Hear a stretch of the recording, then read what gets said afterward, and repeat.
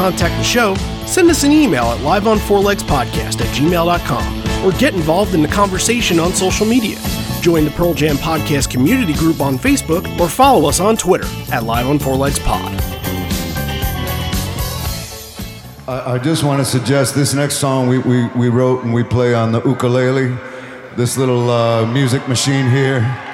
They're tiny, they're affordable, and they're kind of a gateway instrument to playing music for the rest of your life. And they can be a really good friend, especially when you're down and depressed, because they're very happy, you see.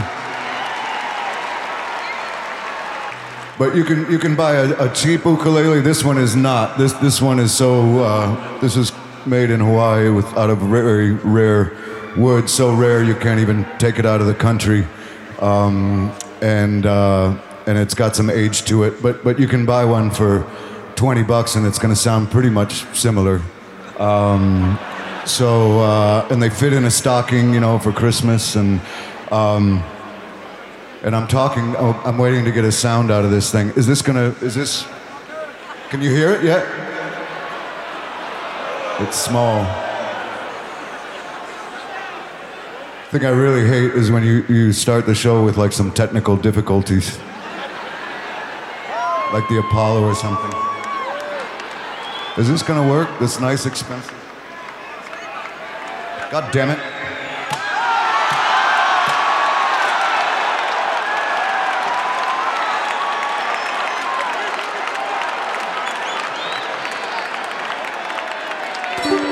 Oh, can you hear this one? And away we go. You're listening to Live on Four Legs, the live Pearl Jam podcast experience, featuring Mr. Stone Gossard.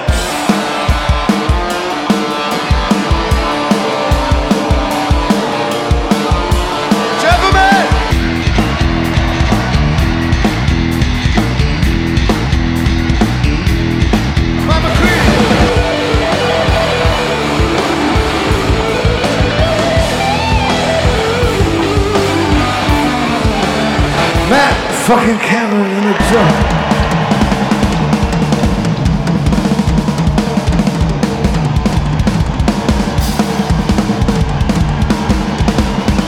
Mr. Boom Gasper.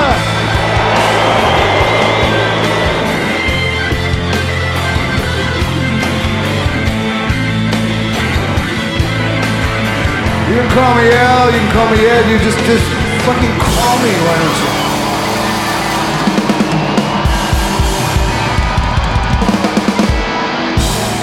Hey everybody, now welcome to Live on Four Legs, a definitive live Pearl Jam podcast, and we've come to the end of 2022 here, unfortunately, but fortunately we've had a lot of memories that we've made. We talked about a lot of amazing shows, and almost 50 of them, or even more than 50 shows that we talked about on the podcast this year, and today, this episode will be the last show that we talk about in 2022, and it's a good one because obviously if you've been listening in, you know that all three legs had some representation here in December. We started off with Fresno, the cruising show, and then last week we did Frankfurt, which you guys voted on for Europe, and then the winner of the September leg happened to be St. Louis, which of all the shows that I went to, being 6, that's half of the shows that they did in September, I thought that this was probably among the best, and if not the best, because I have a really tough time not giving the credit to Camden. Both of them are very neck and neck, but this one just wins by a hair, and you'll find out why. We got some personal stories to tell about this, because this is the first episode ever that John and I are talking about a show that we both went to. You're witnessing history. Randy Sobel over here, John Farrar over there. Hello. Yeah, not the first show that we've covered that we've both been to, but the first one that you and I have talked about together. Yes, because the Memphis show was like the 6th episode we ever did. So that don't count. Yeah, this one, and especially these 3 and Memphis are the only ones that we've actually been to the same. But what I mean by this 3 is the 3 show stretch of Nashville, Louisville, St. Louis. And I think that's more interesting just because we actually were like hanging out and together and like actually doing stuff before and during a show, you know what I mean? Yep, definitely. Yeah, as far as like my shows go, like this was my 12th and last show to date. And I've been lucky in the 12 that I've been to have been to some pretty good ones. We've talked about Greenville, Wrigley 2016, but this one I think definitely the best I went to of the 3 this year, and maybe in my top 3 or 4 of shows I've been to. It was very, very good. I was impressed. Yeah, I haven't come up with a complete ranking, but I kind of, after 3 of the shows that I went to of the 6, I kind of said, you know what, that could be top 10, that could be top 10, that could be top 10. And St. Louis is definitely one of them. So we're going to talk about the set. There's so much to talk about within the set, but there's also all these personal stories that we got to talk about too. And John, I'm going to let you go first because that kind of, in your story, kind of tells the tale of the storyline coming into this night. Yeah. So I remember like deciding to go to the show was exciting because like this in Nashville, the closest they were coming to where I live here. And when they announced that there was going to be a third show that weekend in Louisville, I remember just being really bummed out. I was like, well, then that means that St. Louis isn't going to happen. Like coming out off of the summer knowing that they didn't make it through the West Coast leg intact, they didn't make it through Europe intact. I'm like, well, there's no way that they're going to be able to pull off 3 shows in a row here. So I was telling everyone who would listen that this show is probably not going to happen. I even told my wife, I was like, look, I'm probably going to be back early from this trip because I don't think this show's happening. Such a pessimistic way to look at it, but at the time I was thinking just realist. Like I was trying to just not get my hopes up too much and being like, look, I've seen this story already. I know how this ends. Yeah, I'll admit I was not optimistic that the show was even going to take place. Yeah, I don't think that even bothered me because honestly, I went through that in Sacramento and Vegas, and I went through the cancellations. I know it's a bummer. It bums you out. And yeah, having to spend all that money and fly all that way sucks. But you make the best out of situations when you can. And I feel like St. Louis still would have been a great bonding moment had it not have happened. But yeah, obviously, just trying to think positivity here. And I know the 3 show stretch is insane, but really it's kind of 6 shows in the matter of 11 days, 10 days or so, which is still a lot. Actually, no, it's 7 because I'm not even counting the Apollo. It's 7. That's still a lot. That's a lot for them. And yeah, Amsterdam looms over your head, of course, but especially when it comes to September and when they started out in Canada and after the 4 shows, you're like, everything's good. What else do you have to go off of? Things can change on a dime, but it was definitely concerning. I don't disagree that it wasn't concerning, but I chose to ignore it. Yeah, there was just kind of like, it was kind of the cloud that was kind of looming over it, like up until the very last day, I think, up until we got through Louisville. Then I kind of relaxed and was like, oh, okay, they can handle this. I think we can pretty much say that everything's going to be good. But I was keeping an eye on my phone and on social media even that afternoon, like waiting for the other shoe to drop. And it did not, and we got a fantastic show out of it. Yep. I just want to say before I get into kind of what my day was like, because it was insane, but this was the only show I had a ticket to in 2020. I got locked out for everything. I put in for MSG, I put in for Baltimore, and then I was trying through Ticketmaster to get Nashville, but apparently wasn't going to go to that. It was not a good time to be doing multiple shows or really to be doing traveling shows for me. And the pandemic, while I'll never say it was a good thing, it definitely helped bring out more shows 2 years later. So that ended up being a positive out of that. But the whole entire trip and just being around people and kind of, just having bonding moments. After the Louisville show, we drove to Evansville, Indiana, and stayed there in a hotel, and then drove Evansville to St. Louis. It's kind of like splitting 2.5 hours, 2 hours each way. and that made it kind of easier, gave us time, and got there early. And it was me, and Bradley was driving, Patrick was in the front seat, and we were with Chris. And it was just a good car. It was a good car, good amount of people. We listened to the deprogrammed Championship Edition because we thought it would be kind of a fun throwback. So that was fun. And then the idea of the day was to go to this fundraiser that Anthony from Touring Fan Live had put on, and he did a remarkable job at it. And I wouldn't say I had any input in helping, but I saw everything he did and what he went through to get everything to happen. And he does a remarkable job. He's done it before. He did it in New Jersey in Asbury Park last year. So yeah, he's doing a great job. I can't wait for the next one to happen.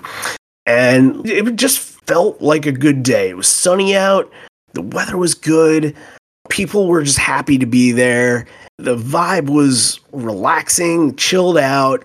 Everybody was meeting each other, becoming friends. There was a band that got to play, a cover band that got to play, and they did the whole Unplugged set, which was excellent. And, I think for me, what I wanted to do is I hooked up with Tanya Kang, who does the Pearl Jam fan portraits, and I wanted to see her do the portraits in action, and I got some footage of that. I'm sitting on it right now, but hopefully I'll be able to do something with it over the holiday break. Yeah, she did mine. I think I'm going to be in the book. Excellent. Yeah, you'll be the only one who didn't actually write anything on paper. Yep. Because you wrote something with a needle instead. That sounds horrible, but if you get my point, you get my point. Yeah. I think the ultimate highlight from that day, though, and, there's a lot of highlights, to be honest with you. I think the ultimate highlight for me was seeing the Deprogram 6 together, because it felt like pulling teeth putting it together, and I mean in a good way, because we didn't even know what was going to happen. Joey wasn't originally going to the St. Louis show or had tickets, and then decided last minute that he was going to go, and it felt like we had a very, very short window to just all say hi together and get a picture with all 6 of us. And yeah, it was just a fun moment, and I'm just happy to see everybody. It just kind of felt like one of those things where all your friends are together in one place. I just remember just meeting so many people. I mean, people coming up to me, just introducing themselves, talking about the show, saying how excited they were to be there. Like, every time I turned around, it felt like I was meeting someone else, like it's from the podcast or people I knew from shows and stuff. It just seemed like there were just a ton of people there having a great time. And yeah, it was a great event, and just being able to kind of hang out before the show and talk to people and see the band. And like, yeah, I just remember that's the thing it's going to stick with me, is just meeting so many people. Yeah, it was just all people. It felt like especially St. Louis was the one where everybody that I've talked to for the last 3 or 4 years all ended up in the same place, and it was just kind of like a family reunion of sorts. And you just got to have a good time, talk about predictions of the show. I don't think I spent money on a drink that night. People just being so kind to just be like, oh, you deserve it, man, you deserve it. And just I'm so thankful that I'm even considered for something like that. It's very cool, people. And it means a lot because of the work that we put into it. It's rewarding that you get something like that going. I thought that was just really cool and kind of intertwined, what we do into the community. So just awesome. Everyone was really nice. I'm definitely not an extrovert. I'm not a person that goes and seeks out crowds and is very outgoing, but everyone I talked to was really nice and really complimentary. So yeah, it meant a lot. Everyone I talked to that day was very nice and had really nice things to say. So yeah, thanks everybody. I'm more of an extroverted introvert, meaning I'm an introvert, but in my realm, with my people that it's not like I went to a bar and there was all people watching football and stuff. It was all Pearl Jam fans in one spot. In that kind of setting, I feel like I can be extroverted, which is unique for me because that really doesn't happen a whole hell of a lot. It's together with family and then not much else. So Pearl Jam shows definitely make me feel that way, and that's why, you kind of keep going back. So other things happened that day. During Plural One, I went to the bathroom. I wasn't feeling well. Something happened. I ate a cheeseburger for dinner, and I don't know if that wasn't sitting with me the right way or something, but I went to the bathroom and I just kind of needed, it's tough to say fresh air in the bathroom, but I just kind of needed some space. And while I was in the bathroom, I got a call from a number that I didn't know. And usually when you get a call from a number you didn't know, especially on a Sunday night, it was like Sunday at 6 o'clock, or maybe even closer to 8. It was probably closer to 8. And you get a call from somebody you don't know. You're like, I'm not answering that. But what happened was, after I didn't pick up the call, I kept getting texts saying, pick up your phone right now. And the texts were from obviously a known number. They were from my friend Sibel, who I'm sure if you guys were listening to the reaction episodes from the tour, you probably got to hear her and Suzette a little bit. They were on a lot. So, and what she said was, this guy, Mark, he's trying to get in touch with you because he might have a backstage pass for you. I'm like, holy shit. Is this for real? Like, what's going on here? I felt like I was getting played a little bit. And I know that Sibel will never do that to me. I trust her a lot. She's good people. But I think just seeing that as a possibility kind of made me a little suspicious. And I ended up talking to the guy, and he's like, yeah, I got this pass. I'm not doing anything with it. Like, okay, great. If you want to give it to me, I'll take it. And he was apparently, in his words, looking for somebody worthy of it. And somebody thought of me. So that was really, really, really nice. And he had an extra seat down by where he was sitting, which was close to my original section. And it almost felt like, I hate doing this. It feels so awkward, but my seats were with Patrick. And I'm like, dude, I have this, and I don't want to leave your side. That sucks. And he's just like, go before I steal your shit.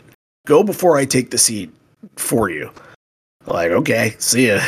And then, got down to the section. We were in the 6th row, 7th row or something like that. Right on top of the GA, pretty close. It was maybe the best seats I've ever had at a Pearl Jam show. Not the closest I've ever been, but in seats probably. And, I just started talking with this guy, and he had a connection with the band. That's no longer really a connection anymore, and I don't feel comfortable really saying it because I don't know who's listening, and but he had a connection through them, and the person that was the connection had passed away. And they still kind of, whenever he called to see if they had tickets, they still helped him out, which was really nice. And I didn't know what sitting with him was going to be like, because he obviously wasn't like a fan. He just liked the experience kind of deal. So, he's showing me stuff on his phone. I'll never forget this. He's showing me stuff on his phone, and he's showing me stuff from one of the Brooklyn shows, from Safeco, and he's just kind of showing me I've been around these places, and he comes from down in Florida, and I'm gonna guess that he has a little bit of money and has good friends that probably have a little bit of money. And he then shows me a picture of him and a friend at Mar-a-Lago. I'm like, uh-oh, I better keep my fucking mouth shut. And he looks at me. He's like, I was there. I had a really nice time. But if I said shit, they would have put me in jail. And I'm like, thank fucking God. Thank goodness. But just a fun story. That's just a fun story. That's all that is. I think I can give a little context to the story, because we're a few months out from this now, and you're obviously you're very collected. You've got some distance from it. But I got a text from you. I don't remember if it was all caps or not, but it was very cryptic, because we obviously were doing the reaction shows after we had plans to kind of meet. We were going to talk to some people like we were doing on the Patreon for the shows. So I get a cryptic text from you that's like, if I'm not there from the reaction show, just go ahead and do it. Don't worry, I might not be there. Just go ahead and do it. I'm like, okay, what's going on? You're like, can't say anything. I might not be there. I'm like, okay, no problem. Something's going on. So I'm talking to Patrick, talking to a couple of different people. I find out this opportunity that you have, and you were pretty excited, I'll say, to say the least. Who I felt like wouldn't be? there was some. You're kind of underselling it now, but I think you were stoked on this opportunity. I don't blame myself. Yeah, Do you blame me?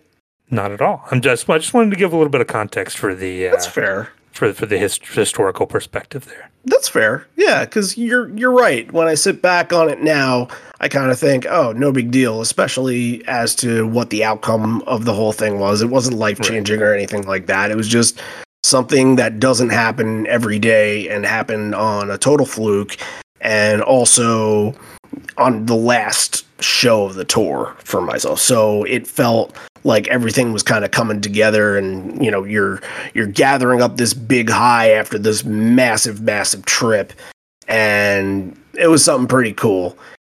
I don't use it to brag or anything like that. I haven't even thought about it. All I've been talking about is just shows, but it's pretty cool having that sticker that says Backstage Pass on it, and I haven't decided where I want to put it yet, but hopefully on a traveling bag, and hopefully you get to see me in 2023 wearing that proudly. So, all right, I was going to do a question of the week, but I think I'm going to refrain from doing that because I want to go right into the show.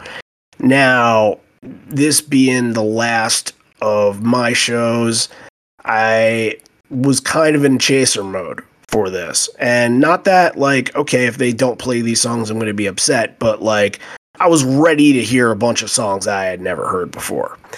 And what happened right off the bat? I got some clarity on that. Of the Girl. My first time hearing it in my 27th show, and the first song right away.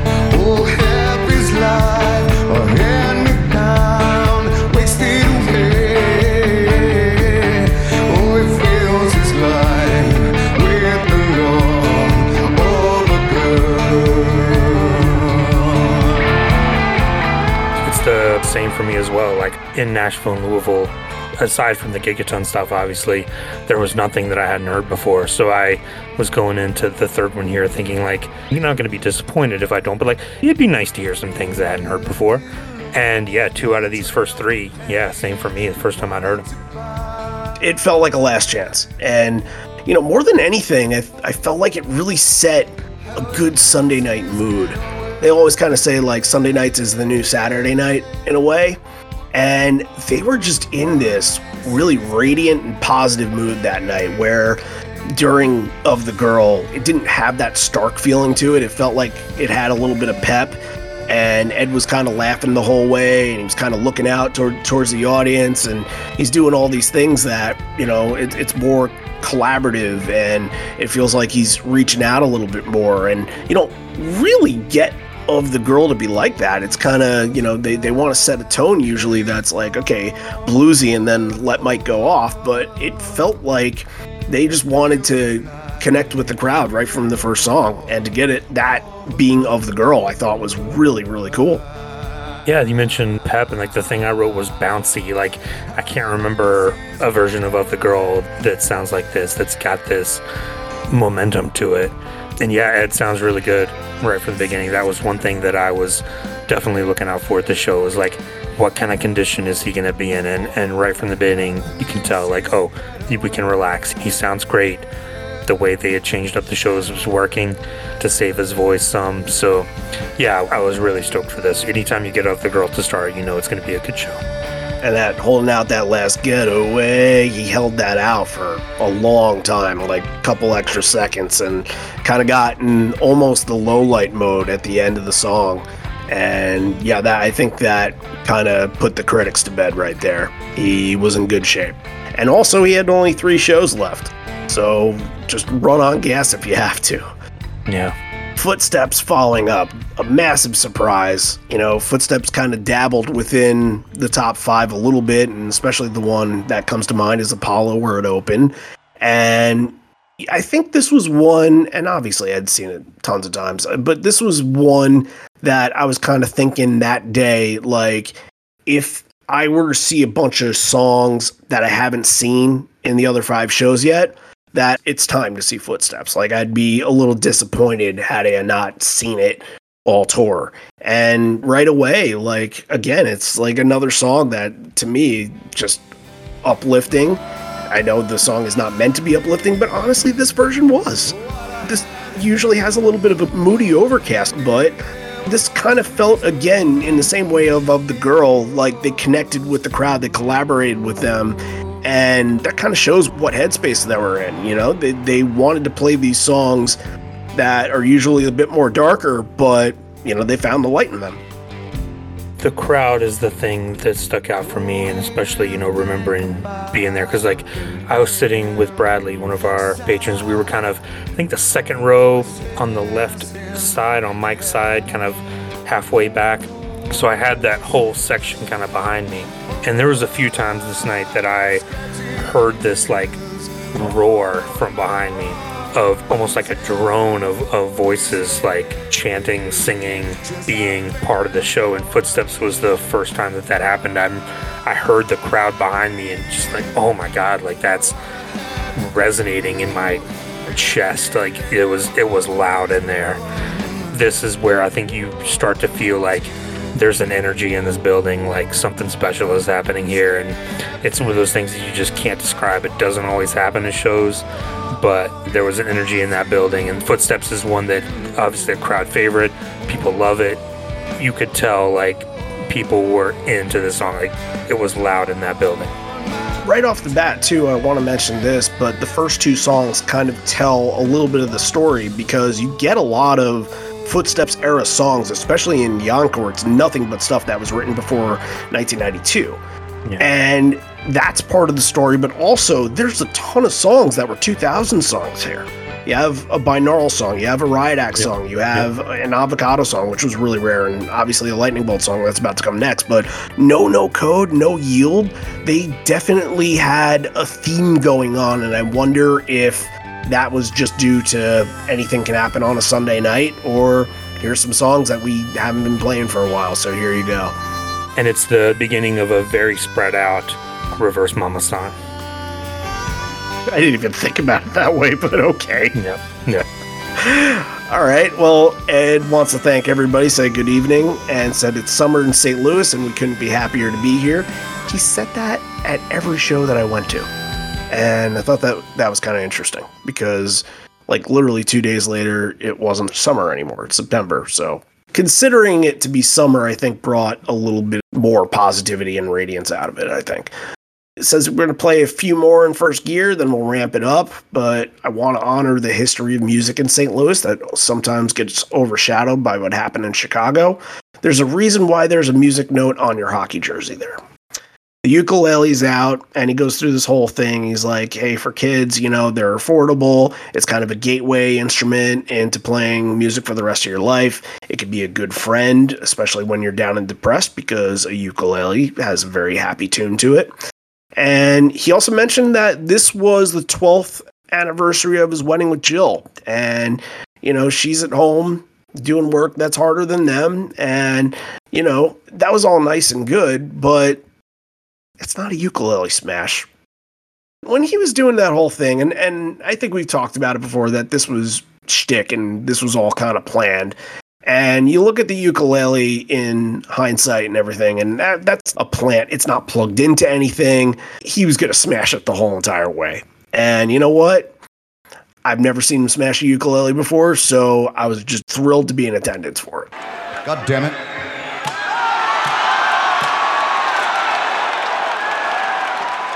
It definitely got people's attention because, like I said, coming off of Footsteps, a big crowd moment, then he goes on this long speech, and I think people were starting to like, okay, let's wrap this up. And like he plays it off as like, oh yeah, I'm kind of wasting time to see if this ukulele is gonna work, and he's looking around like, guys, come on, what's going on? The switch flips, and he's fuck it, and just smashes the thing, and you could hear like people gasping almost, like, oh my god, like, okay. It was a fun moment, and yeah, like 99% sure that was planned, but I mean, it probably had the desired effect. It got people into it. It got people worked up. Yes. You're at a rock and roll show on a Sunday night, and yeah, smash the fucking thing. Let's go. Yeah, this was the only time I ever got excited for Sleeping by Myself. Right. Either seeing it live, and I don't think I've seen it more than twice, but also podcast-wise too, because we usually kind of step aside on this song. But there was something cool. For the Lucan version of it. That would have been nice. That would have been nice. But there is actually something really funny that happens before they really get into the song. Mike walks over and takes a little piece of the ukulele out of its hair. Right. And that was pretty funny. So that kind of thing just instantly puts you in a good mood. Sleeping by Myself was fun because it's coming off of that moment. It doesn't make a difference what the performance was. It's pretty much like any other version. But you know what? Honestly, I thought that this had a nice little vibe to it. But again, that could be tied into what the moment was. If he didn't do that, if he just kind of went on this lengthy speech and on and on and on, then Sleeping by Myself is kind of like, okay, it's a divider. I'm sure he wanted to play it in the set because of what he said before, because, the whole idea of the song, and I think he said he wrote it when he was lonely.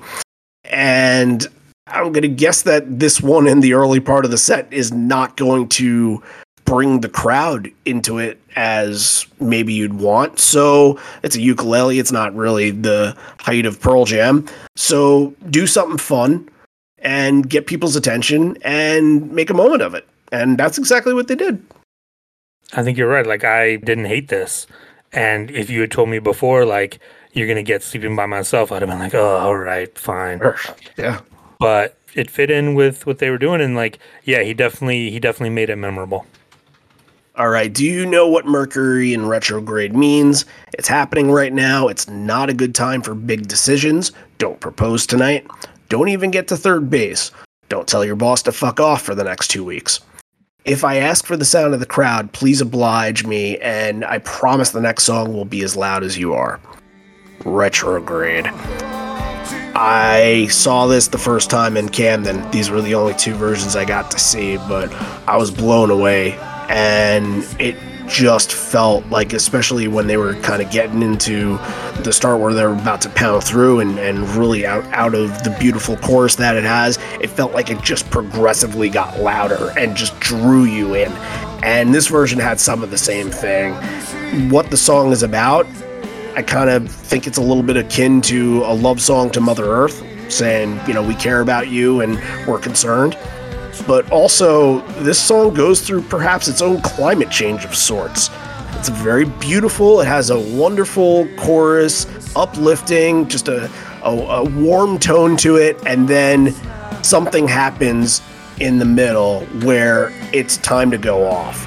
And this thing starts becoming a percussion clinic. Is there a crowd? A crowd?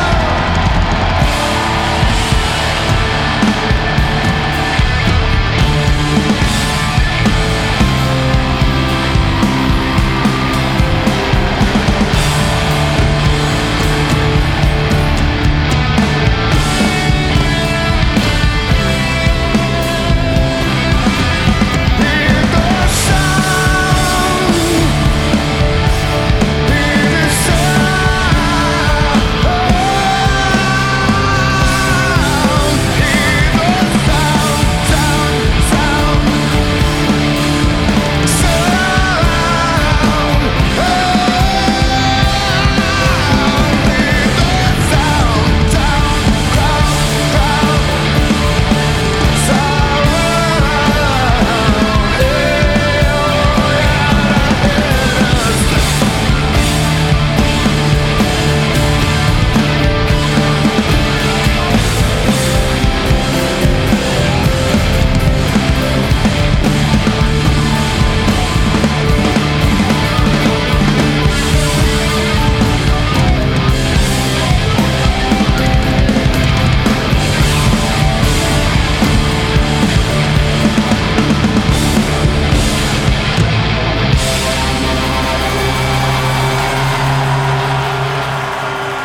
This was one that I had on my short list of ones from Gigaton that I wanted to hear. It might have been number one on that list. I remember being very excited when it started. Like, here we go. This is going to be something really cool. And like you said, it almost like lulls you in with this kind of like soft kind of like build and like keeps going up. And then there's a moment where he said, is it thunder or the crowd? He mentions it, like, I'm going to ask for help. I'm going to need you. And he goes, is there a crowd?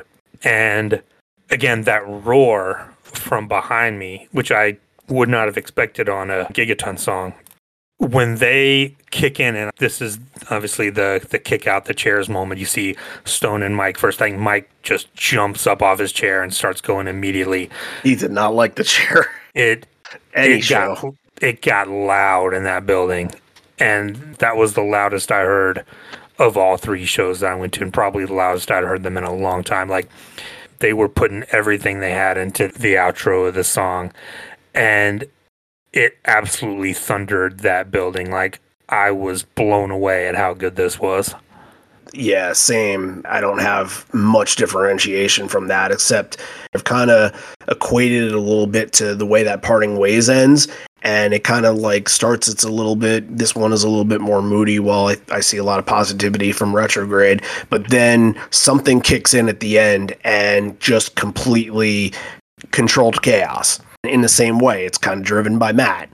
It just keeps getting louder and louder as it continues to grow. And I think that's probably why the crowd just felt that within the song. I think there was some vibration within the building where you kind of felt it in the seats. You kind of felt it in the ground a little bit.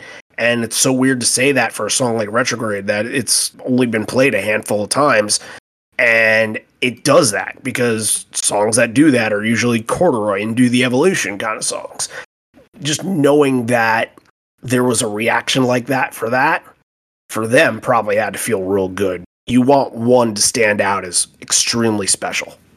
This one was, it's kick out the chairs, and then you're going to get into three pretty good rockers right off the top. It's going to be Last Exit, Life Wasted, Dissident. Nashville Last Exit, I didn't really love. I thought it was a little sloppy on the intro, but at a Retrograde, you wanted something a little bit familiar, like you wanted to kind of get back to like a happy, like clapping and head bombing kind of song. And it was exactly the right pivot in momentum that they needed. But I think out of three, Life Wasted was the one that stood out the most. I agree. And I think that coming off of Retrograde, this little section, the next, 6 or 7 songs, it was just banger after banger. Like, they were on fire here. And I don't know if it was the energy in the building, the energy they were getting back from the crowd, the way that they just felt like they were just having a great night on stage, the attitude of the band on stage you mentioned early on. But starting with Retrograde, I'm remembering now, I'm almost getting goosebumps thinking about how good this was. Like, following Last Exit, 2 songs that I really don't even like in Life Wasted and Dissident, probably in my bottom 15 or 20 of Pearl Jam songs if I had to make that list. Both almost top highlights from this show. Life Wasted, I thought, was maybe the best version I'd ever heard. Mike, especially at the end when he just collapses on that speaker cabinet and just throttling his guitar into making this otherworldly noise, was just incredible. And like, everyone in that building was on a high.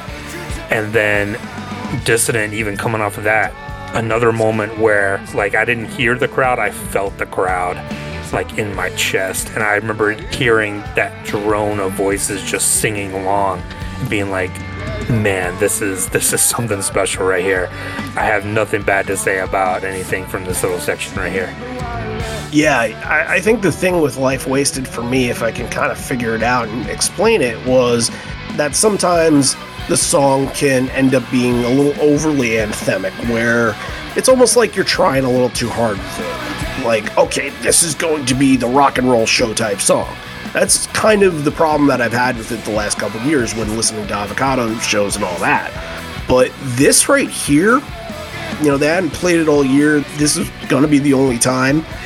And I guess they just dropped that idea of making it an anthemic song and it just kind of became a powerhouse that way. Like they kind of just let it be on its own, and they kind of let it breathe a little bit. They're letting songs breathe this year a little bit more, and they did that with this stuff like that, and not going full explosion, especially on the end, allows Mike to sound like he does, because that whole last chorus, Mike is putting on a clinic, and it stood out. And I think that, going on your point, you know, when songs that you don't really vibe with sometimes stand out, those are going to end up being the moments that you remember, because it kind of ends up changing your mind.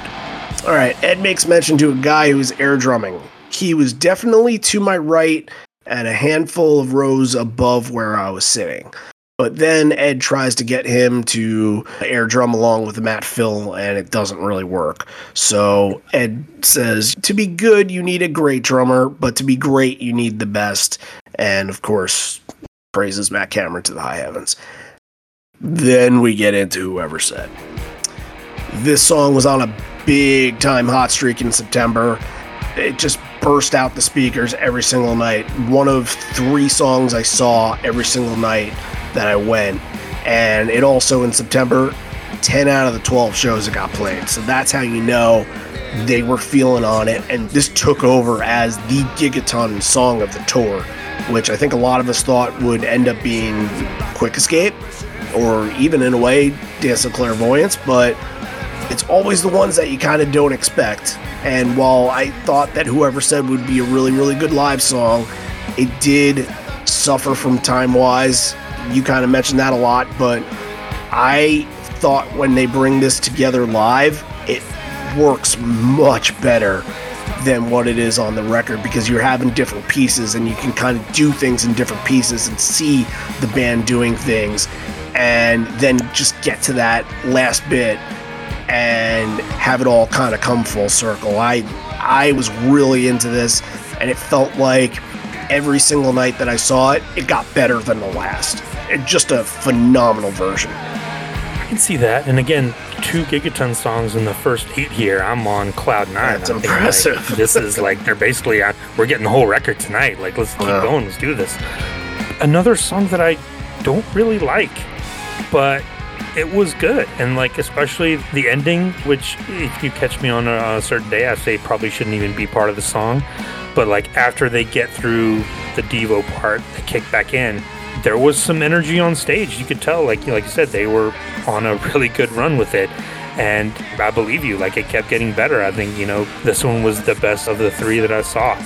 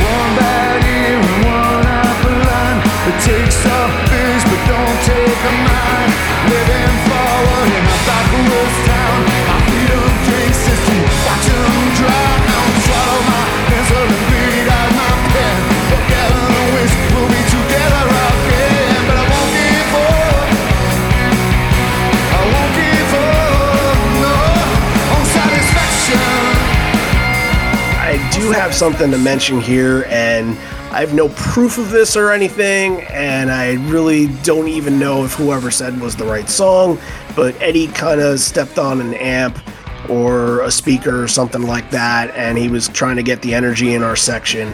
And what I'll say about the section that I was sitting in was it was a lot of people that were probably given tickets by the band. Later in the show where he goes and shouts out a friend, that friend is sitting like 3 rows down from me.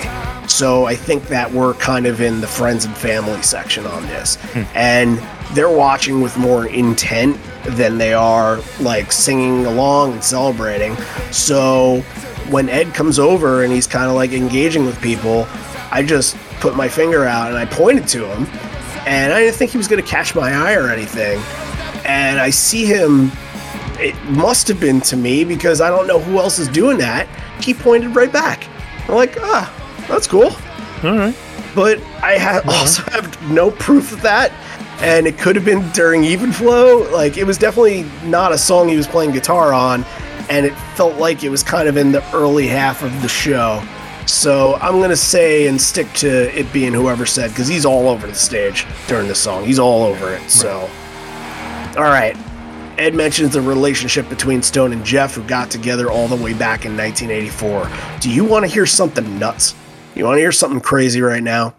He says that this is for somebody in Newcastle, Australia. His friend Grace. We love your sense of adventure. Now, Newcastle rings a bell because in the month of November, we ended up covering the only Newcastle show that ever happened, which happens to be a phenomenal show in its own right in 2006. So I went back. I'm like, who's Grace? I looked at my notes. Grace is Mark Richards' daughter. That's right. Fun to kind of put that connection together. Very yeah, cool. I felt like I kind of remembered him saying like shouting out Gracie or something like that. And now, what are we? This is like over 15 years later, and she's made it to the States for a show. And Ed at one point gave her father the pen to write the show, and now he's shouting her out in the show. So yeah, very, very cool moment. And, you know, not a lot of people are probably thinking about that in a moment. It took a little bit of putting point A to point B on that to put it together, but glad we figured it out. I Am Mine into Corduroy. We're playing songs from 8 of their 11 albums tonight, and Riot Act really feels like the one that a lot of people, not just me, but a lot of people were like, where are the Riot Act songs all tour? They played I Am Mine a couple times, they played Save You a couple times, but then only once for Love Boat Captain and Half Full. So Riot Act was not impactful on this tour at all, but it really felt like you kind of had to bottle up the versions of the Riot Act songs whenever they appeared. And I Am Mine, you know, I had been listening to all the live streams, and I thought, even going back to Ohana a little bit, I thought that there was just something amiss with it, that like the guitars were off, something was just not working. And happy to hear in this version that that wasn't the case at all. Like whatever they had that was complicated, they ended up figuring it out, and they put together a really, really good version of this here.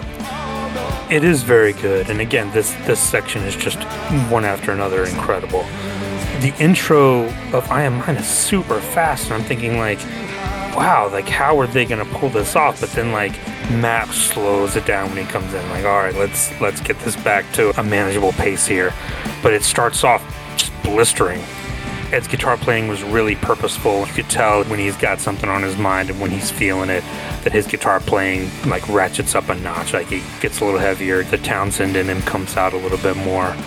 And you could tell that on this version. And again, I have to mention it, if any version was ever crying out for Mike to go off for another 30 seconds or a minute, this was it.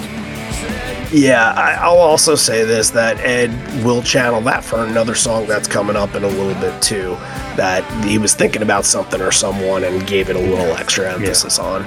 Corduroy also, what was interesting really about this first half of the set was that Corduroy was your even flow.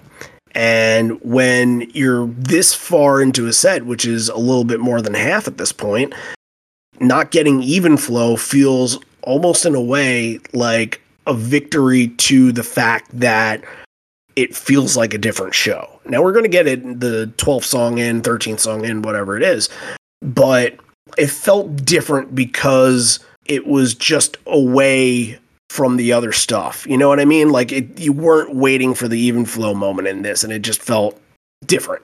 Another one, again, too, where the crowd was very, very good. And it had been a long time since I'd been in a crowd where Ed, like, trusts the crowd to do that call and response where he'll go off and, oh, that whole thing that he does when he's, like, in a good mood with the crowd.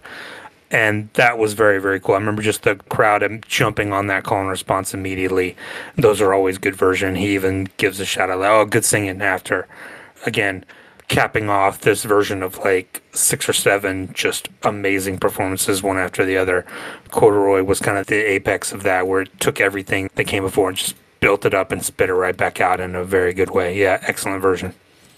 Ed's going to talk here about Missouri issues. There's apparently a lot of them, and one of the ones that they're dealing with the most is that they are 3 times the national average in overdoses.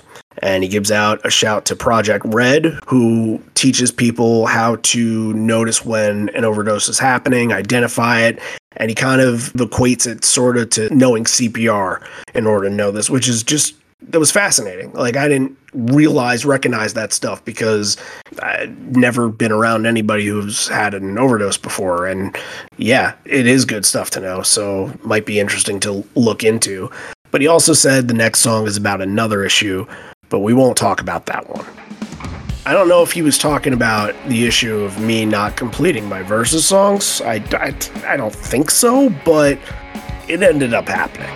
It was a big surprise. I talked about Chasers earlier, and I talked about Of the Girl being a Chaser song.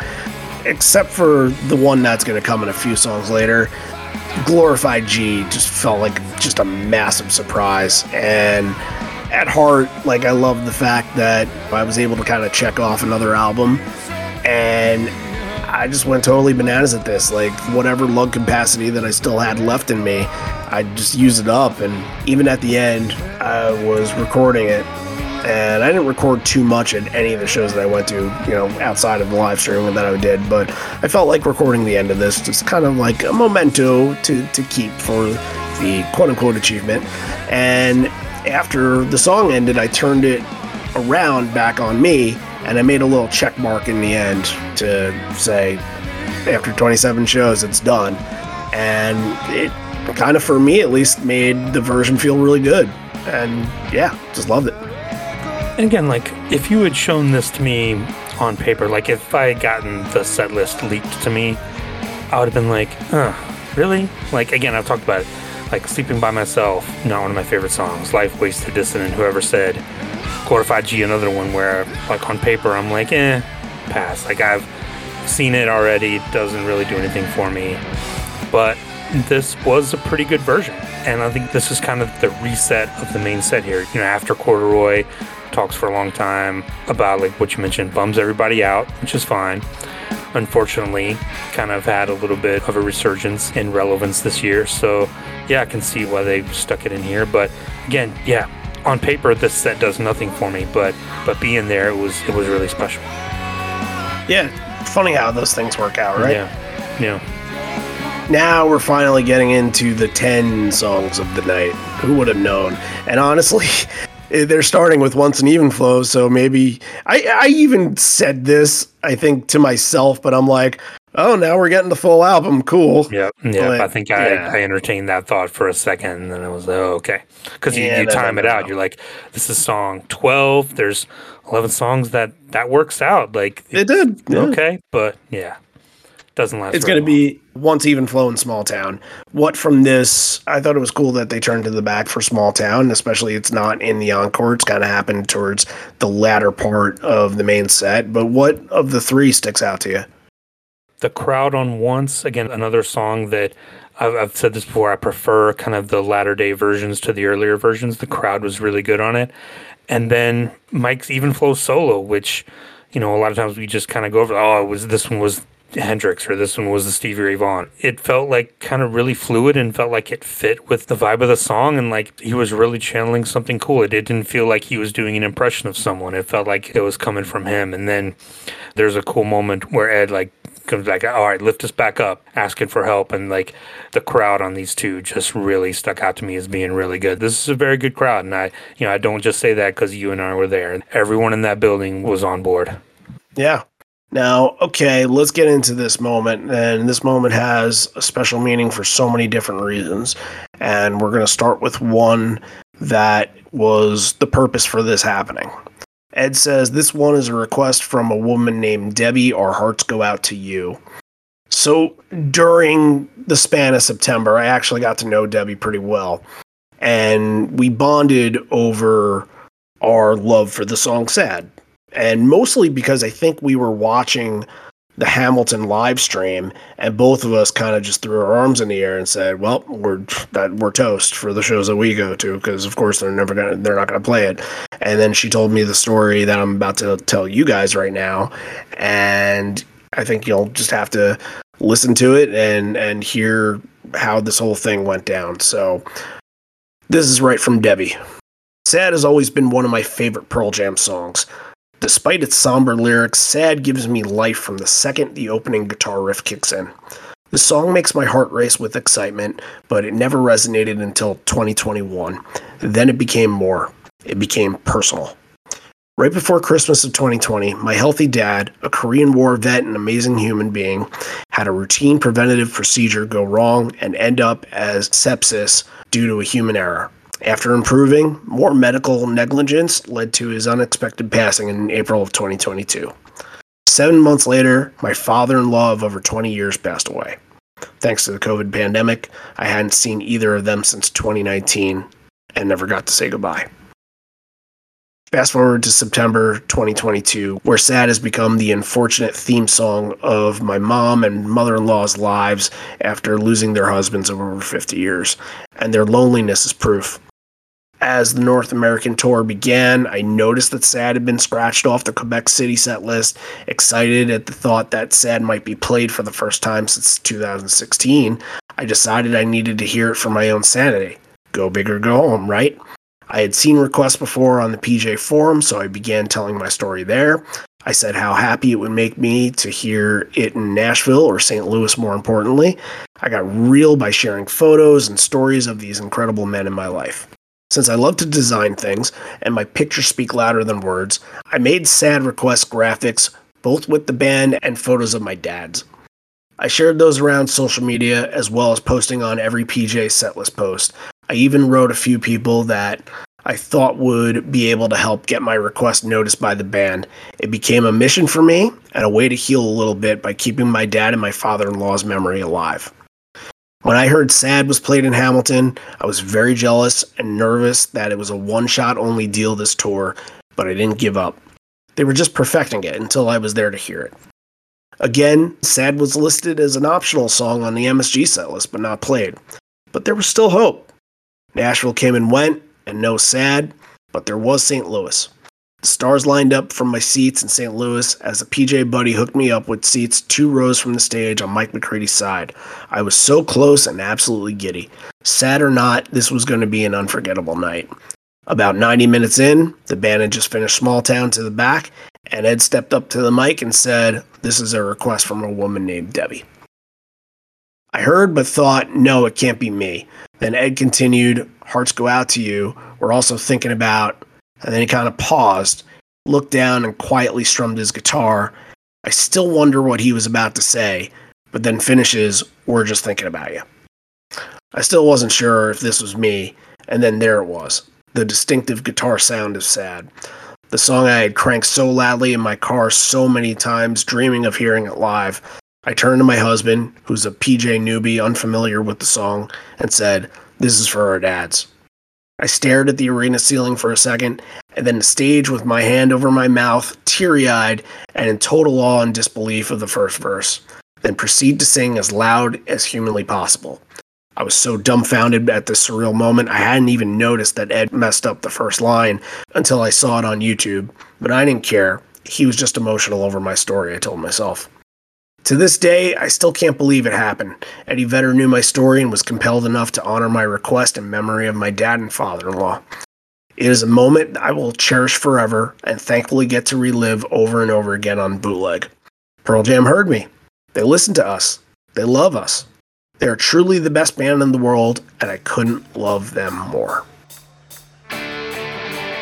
Just amazing. Incredible. And thank you so much to Debbie, because I spoke to her a couple times and I know she was struggling a little bit writing this and going through it. And I really, from the bottom of both of our hearts, thank you for doing it. I know how challenging it must have been, but your story is an inspiration to so many who go through the same sort of situation with loss and all that. So yeah, just thank you for all that. And you're right, like, sad hits, and of course any other person's reaction isn't going to mean the same as your reaction, Deb, but I hear that hi-hat tap, and when I hear that, like, sometimes I'm good at kind of predicting a song through like what the open for it's going to be. Like, I kind of remember some of the things that Matt does specifically with some songs, and when I heard that, I'm like, that can't be anything else but sad. And it was. Sad was my number one song I was chasing for this entire tour. I actually, when I was sitting there, I didn't even put two and two together with Debbie. I was just in kind of a state of shock in a way. There was actually a point, honestly, where my jaw was kind of frozen in place, and then I can kind of hear myself talking to myself during this saying, enjoy this, stop gushing over this, and sing along and move around and enjoy this damn thing. Don't look on in amazement, just enjoy this. And I loosened up and I just fucking sang my lungs out.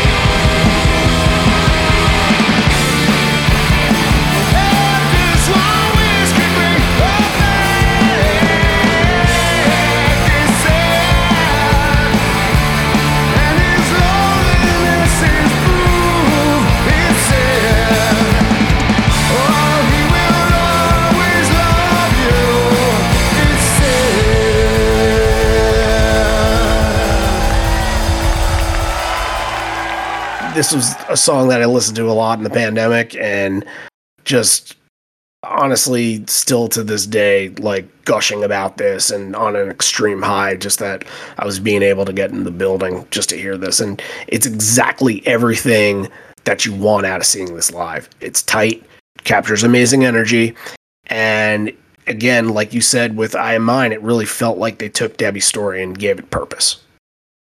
Excellent version too. I remember we're on the back half of the set here. You just come off a bunch of verses, 10 songs, kind of not expecting something like this to pop up here. I remember when it started just being ecstatic, like, oh wow, this is just icing on the cake at this point. They're just pulling out everything to make this show really special. And yeah, an incredible version of the song, one of the highlights of the night. Absolutely. It's coming back in my 3, and, I don't think it'll be any surprise as to where it ends up. All right, Dance of Clairvoyance follows up, and then you're going to end your set with Go.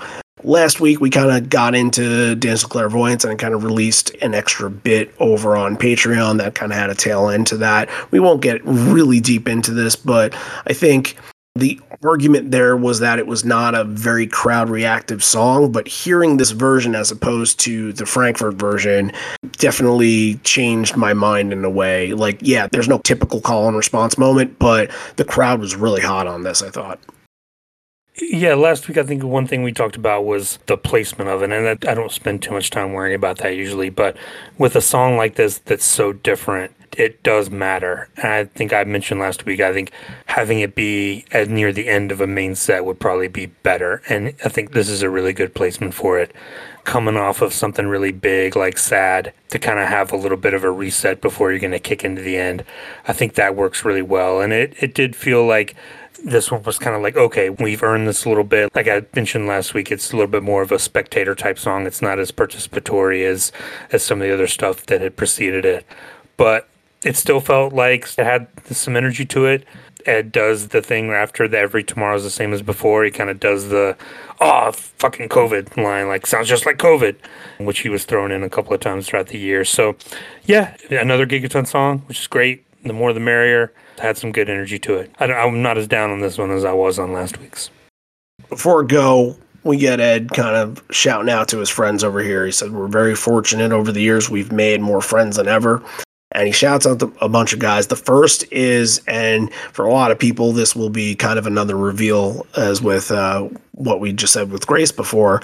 But I have confirmation when he says a pitcher for the Cardinals who he didn't name because he didn't want to get him in trouble. Well, guess what? I don't give a fuck about getting him in trouble because I messaged the guy and he told me, yep, it was him, and it was Adam Wainwright. So there's the answer to that. And if you don't know, Adam's actually a really, really huge Pearl Jam fan too. And I got to talk to him a little bit about what he thought of the show, and he said that Footsteps and Dissident were his two favorite moments. So pretty cool.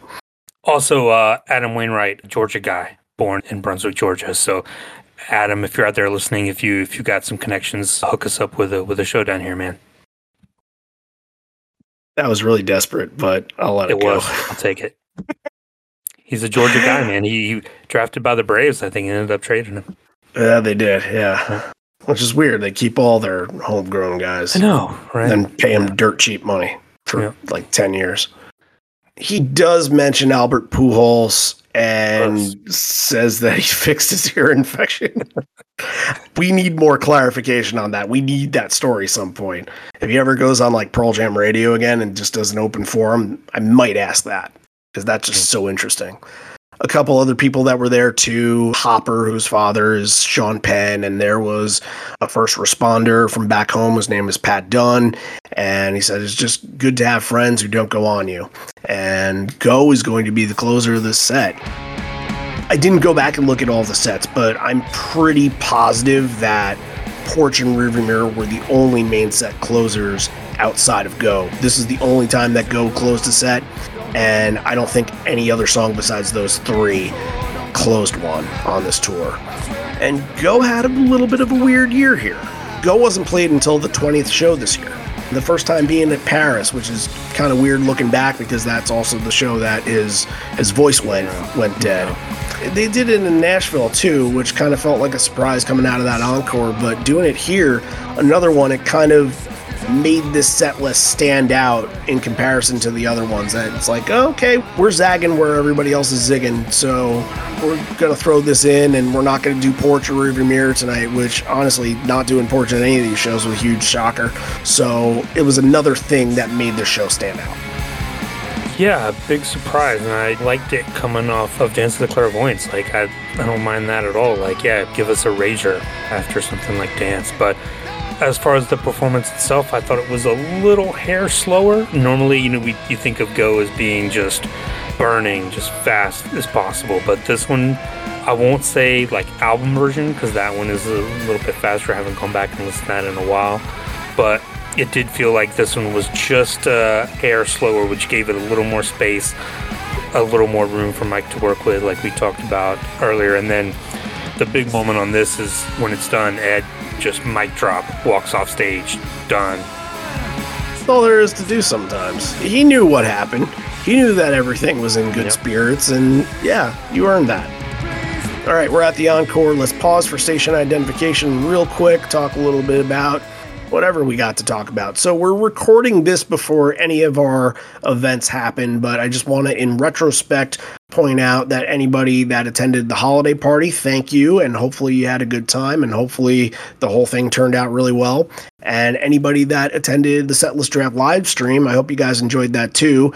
And congratulations to whoever won that. Whoever the winner was, congratulations, because I have no idea who it's going to be. I cannot foretell the future at this. So those two events, I'm sure that they were a blast. I'm sure that everybody had a good time. That's kind of what we seek to do, but I have no information on it as I sit here the Wednesday before everything happened. So yeah, the only other thing is just thank you, the whole entire year. I think one of our things back in like September or something was, could we get to 200 patron supporters before our 200th episode? And we did, and we're still at over 200, which is just very exciting to see that many people who take the time out and want to support us that way, because it's a big deal.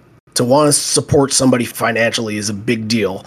And we don't take lightly on that. So we did something for them at the holiday party. We revealed it, and we put out a Dirty Frank Evolution episode. So probably got a lot of people excited and happy. So if you want to go and listen to that, that's over on Patreon. I'll just do the thing real quick. Patreon.com/liveon4legs. Patreon app, Live on 4 Legs, liveon4legs.com, Patreon button. The 3 tiers, you can donate $1 a month, $5 a month, $10 a month. The tiers will give you stuff.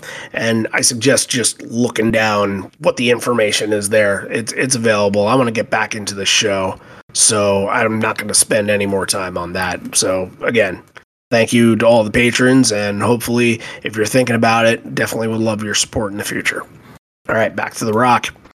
Ed saying the first time we played St. Louis was December 1991, opening for the Chili Peppers. July 1992, I'll never forget playing outside with Soundgarden at Lollapalooza. And then Mike plays a little snippet of Super Unknown there. And then he praises the Sunday night crowd as the greatest St. Louis crowd that they ever had. We're going to continue with this next song, and it sounds like this. This is where you get the combo. The singles combo. It's the 30-year anniversary. When in Rome, you gotta do it. Sometimes they don't take advantage of these things, when they're playing a show and something like this. Like, I'll go back to not playing Breath even at MSG. Like, I thought that was gonna be a shoo-in, not even mentioning it. But they do have a penchant for history, and they did honor it with these two songs here. And it wasn't the first time that they played them in a combo this year, and it was actually the third time that I've seen this combo together, which is kind of weird and crazy. But I think this moment kind of meant more just because it was an anniversary. And both songs, I thought, sounded really electric. Give all the praise to Josh for knowing what the date was. What'd you think about both State and Breath? You mentioned earlier we're going to be all 1991 stuff from here on out. I think State of Love and Trust is the perfect way to start an encore if you're going to do shows like this. We're not resetting, Ed's not coming out and doing solo stuff. You want to come out firing. And that riff to State of Love and Trust, as soon as that started, I think everyone, you kind of get that encore sluggishness. We're like, all right, like, let's take a breath. And people are kind of sitting down like, okay, let's see what they got. And then starting State of Love and Trust, everyone's immediately back in and screaming along and up on their feet and immediately back into it. I think that's the perfect song to come back with. As far as Josh, yeah, I mean, Ed mentions we should clarify too. Ed says it's the anniversary of the soundtrack. That's actually not true. Right. The soundtrack came out in July of 92. This is the anniversary of the actual movie premiere that was September 18th of 92. So still very cool. Good movie singles. If you haven't watched it in a while, go check it out. I haven't watched it in over a decade. Yeah, it's pretty good. Pretty good. But yeah, Breath is the one that when he comes in and like he kind of teases it like, here's the other one. And just another one where you could just feel the crowd, like everyone singing along at full capacity in that building, and it really felt special. Mike has an absolutely wonderful solo at the end. It's just fantastic and perfect for the moment. Breath, another one that whenever you get it, I mean, it's been played a quarter of the times that State of Love and Trust has, but whenever you get Breath, it's always really cool. And another one that felt like they were treating this as a special show and pulling out some really cool things. Absolutely fantastic. I think, in a way, if you had 5 songs to end this particular show, I think that they hit all 5 of them out of the park. And I don't think I would have wanted... No covers, right. And I don't think I would have wanted anything else in return. I think that they hit them all on the head. And especially, like, State of Love and Trust and Breath, like, you said it, like, coming back in with that, like, there's no meandering at all. And going back right to where they left off. And Breath, every single time I see it, it feels like it gets more meaningful because time just goes on, and this song is one of theirs that ages like fine wine, which is crazy because, you know, the single soundtrack, when you think of that, it's so deep into 1992 and kind of like set in an era. However, Breath and State of Love and Trust have found their way out to now and still resonate with hundreds, thousands of people. And, you know, just hearing both of them together for the second time in the year, just really excellent.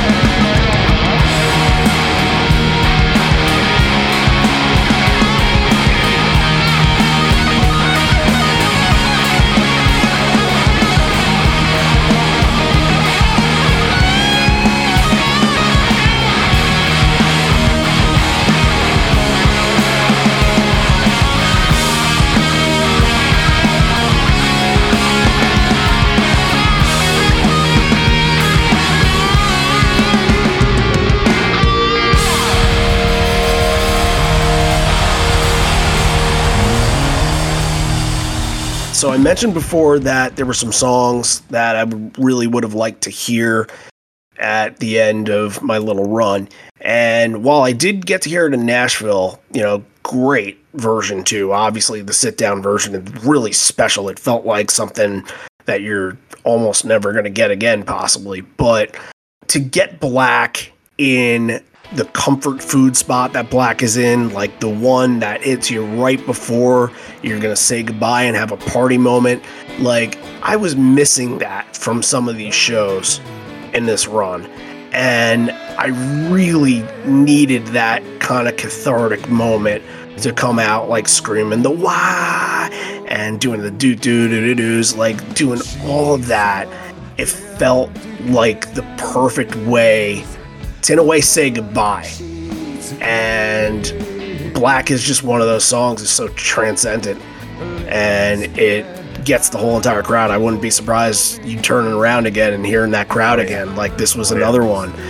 And yeah, I guess maybe I didn't even know how much I needed it, but it was something that felt so comfortable for a Pearl Jam set and put me in just a wonderful mood for the end of it. Like this, I couldn't, again, ask for a better encore and better choices. And how many times have we seen where coming off of a big moment, then you get Black? Like how many times have they done Crown of Thorns into Black, or Come Back into Black, or something like State of Love and Trust into Black? Like this is the one that takes that momentum and builds it up, and the wave crashes and like lets it out. Yeah, Black here is just perfect. Again, this is a great Mike show, like we've mentioned the whole night. An absolutely wonderful Mike solo again. A great We Belong Together. This is just what the show needed at this time. I absolutely loved it as well. Just one that I just can't get enough of. this was definitely a more celebratory version of Black rather than like something that was soulful. It seemed like it was being played for a positive reason rather than some of the mournful reasons that they usually do.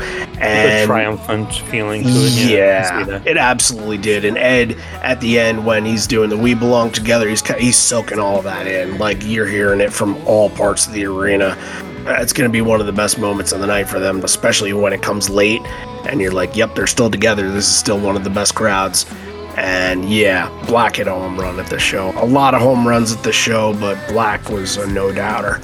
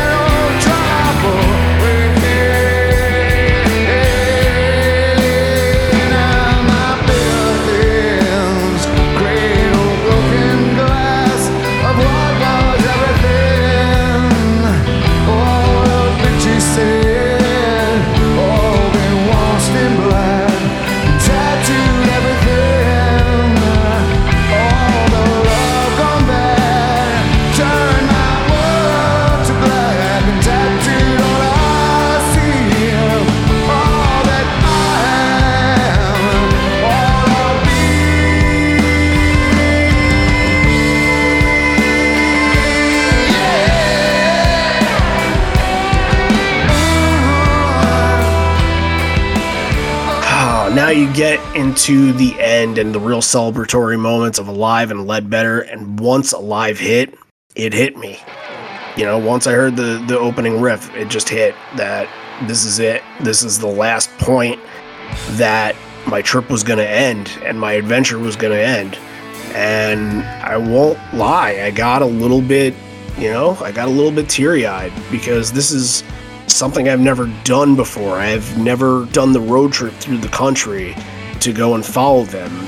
Really, the big time to do it was before my era.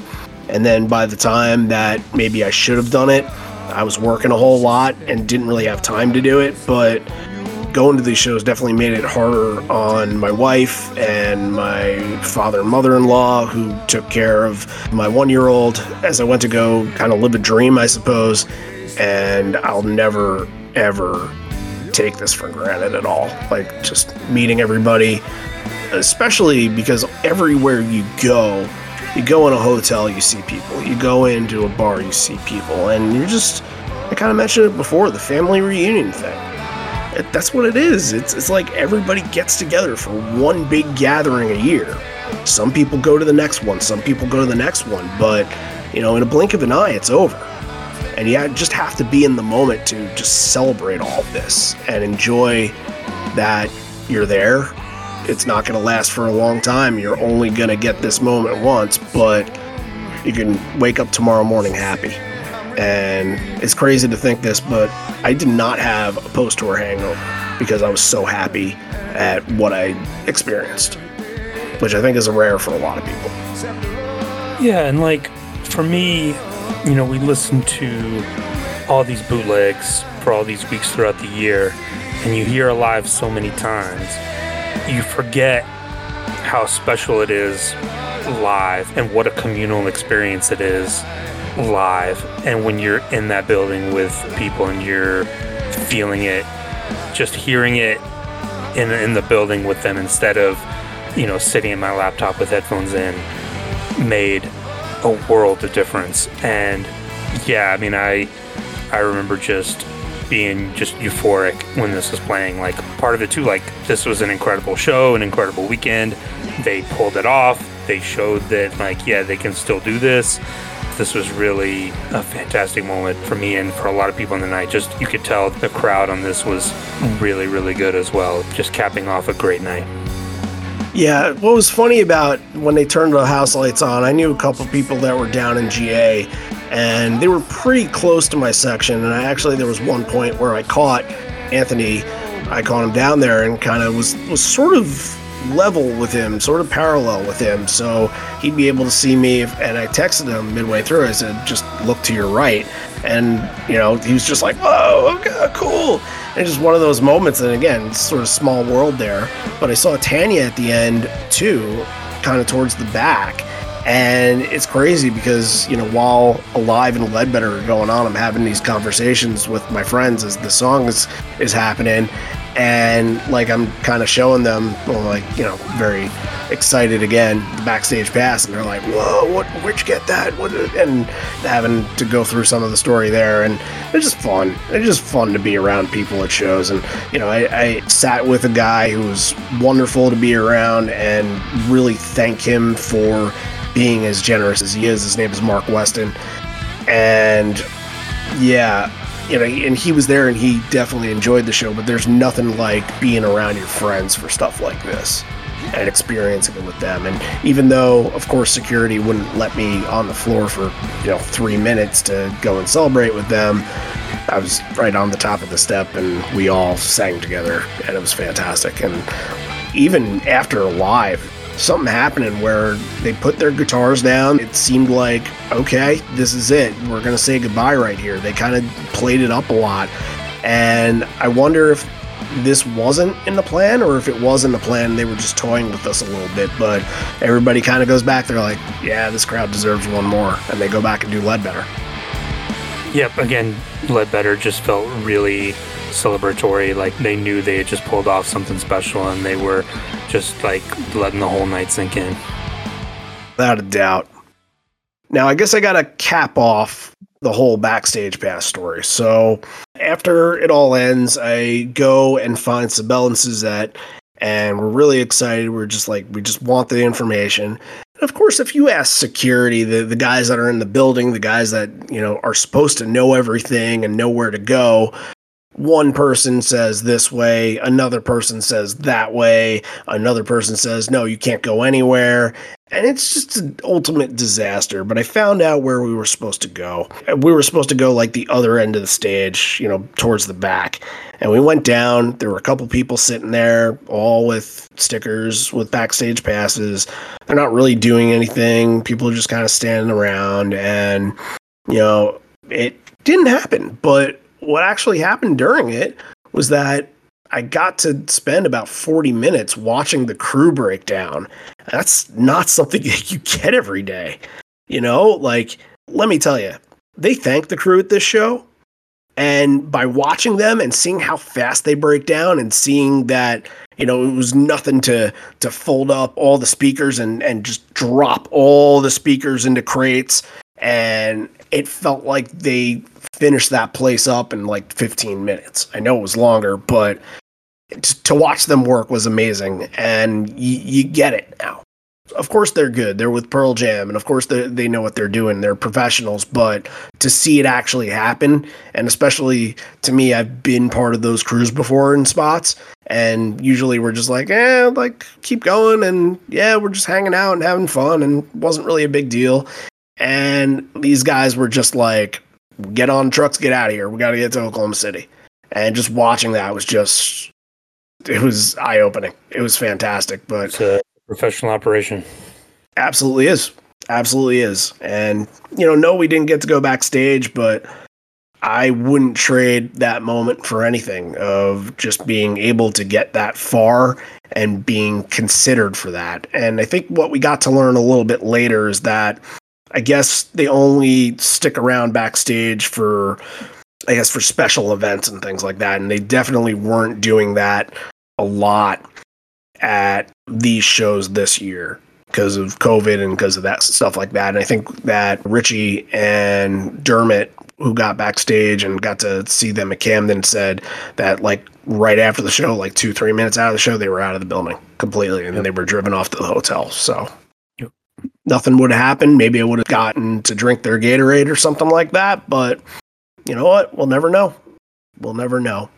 All right, let's get into ranking the songs here and picking out our moments. I believe I'm supposed to go first this week, so I will.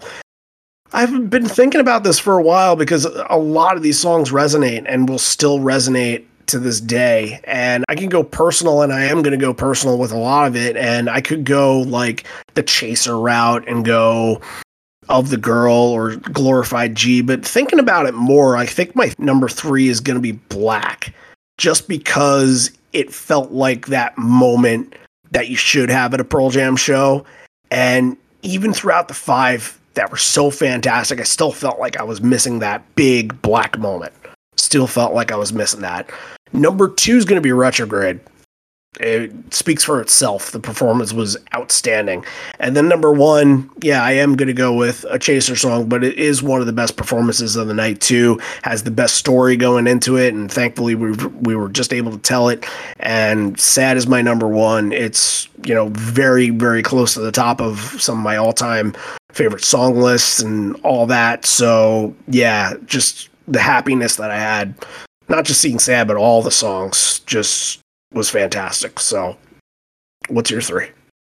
Yeah, this was as difficult as I can remember this being, because so many choices you could go. Of the Girl, Footsteps, Life Wasted, Dissident, I thought were incredible. Corduroy, Even Flow, Sad, Go, even moment after moment. This was really amazing, and I was glad I got to be there in the building for it. My number 3 is going to be Sad. My number 2 is Breath, and my number 1 is Retrograde. Awesome.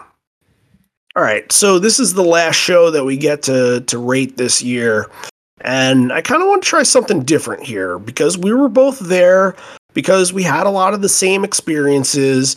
I feel like we kind of have to come up with a joint conclusion as to what this ranking is. The only question I have is, what weighs heavily more? A lot of it can weigh heavily on the personal side, but also you have to look at a little bit of the historic side. Like, is this a defining show for 2022? Is this a defining show for their history? On and on and on. So let's talk this out a little bit. What are you thinking about this? Oh, yeah, I've thought about this a little bit throughout the week, and like asking myself, especially going back and listening to it a couple of months after, does this really kind of live up to those songs that are in the upper echelon? And I think it does. I'm leaning towards a 10 on this one. I mean, everyone we talked to was like, man, they were impressed by the energy in that building. They were impressed by the energy of the band on stage. Everyone talked about that was the one.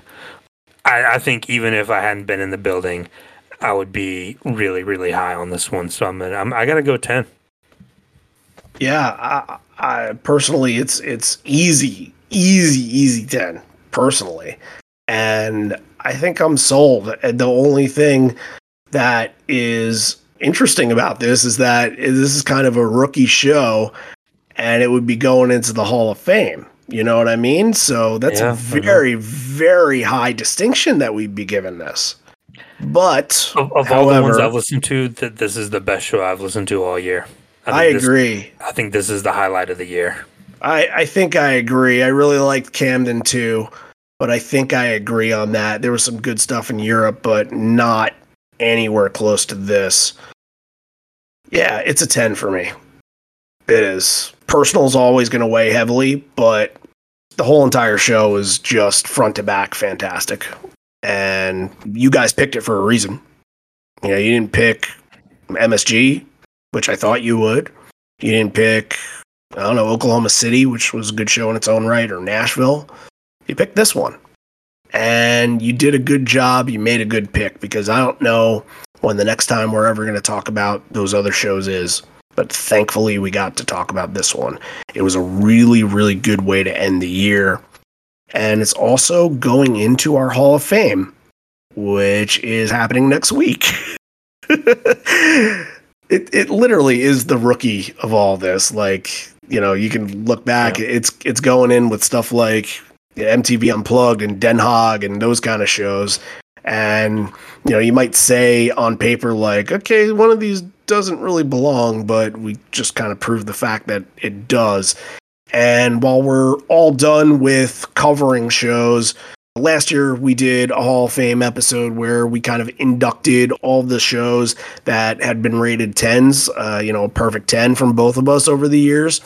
And what it ends up being is really kind of a recap of all the great stuff that we got to talk about this year. So I think that there's about 11 shows that are going into the Hall of Fame. And, we wanted to put together something on our website for a long time. And I think that we'll try to get it going and at some point. But yeah, if you're just interested in kind of listening to something a little different, then next week, as it is for the end of December, from here point forward, it's going to be the Hall of Fame episode. Only thing I got to say is right now, just thank you for a good year. And I wish you and your family a very Merry Christmas, Happy Hanukkah, Happy Holidays, and a Happy New Year to everybody. And we'll see you next week, but we'll also, in the new year, we'll be ready to rock again. So yeah, can't thank you guys anymore. It was wonderful getting to know you guys and getting to experience stuff with you guys. So yeah, just thank you for all that. Seconded. Yeah, from the bottom of our hearts. Like, the support this year has been really, really amazing. And thanks to each and every one of you. Well, I guess there's only one thing to do before saying goodbye, and that is, this is the end. We're here, but not for much longer. And although we may be parting ways, miss you already, miss you always. St. Louis can be argued as the best show of 2022. We made a great argument for it here. We'll talk about it again next week. Is it thunder or a crowd?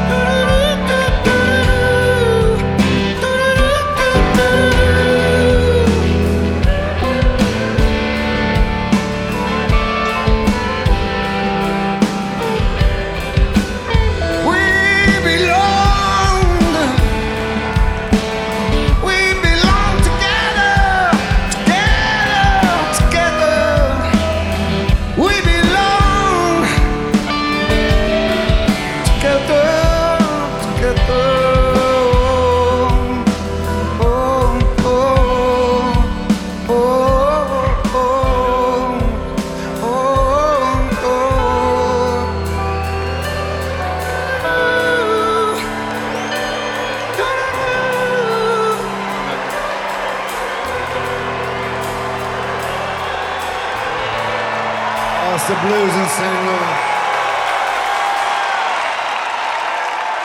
Gracias, mille.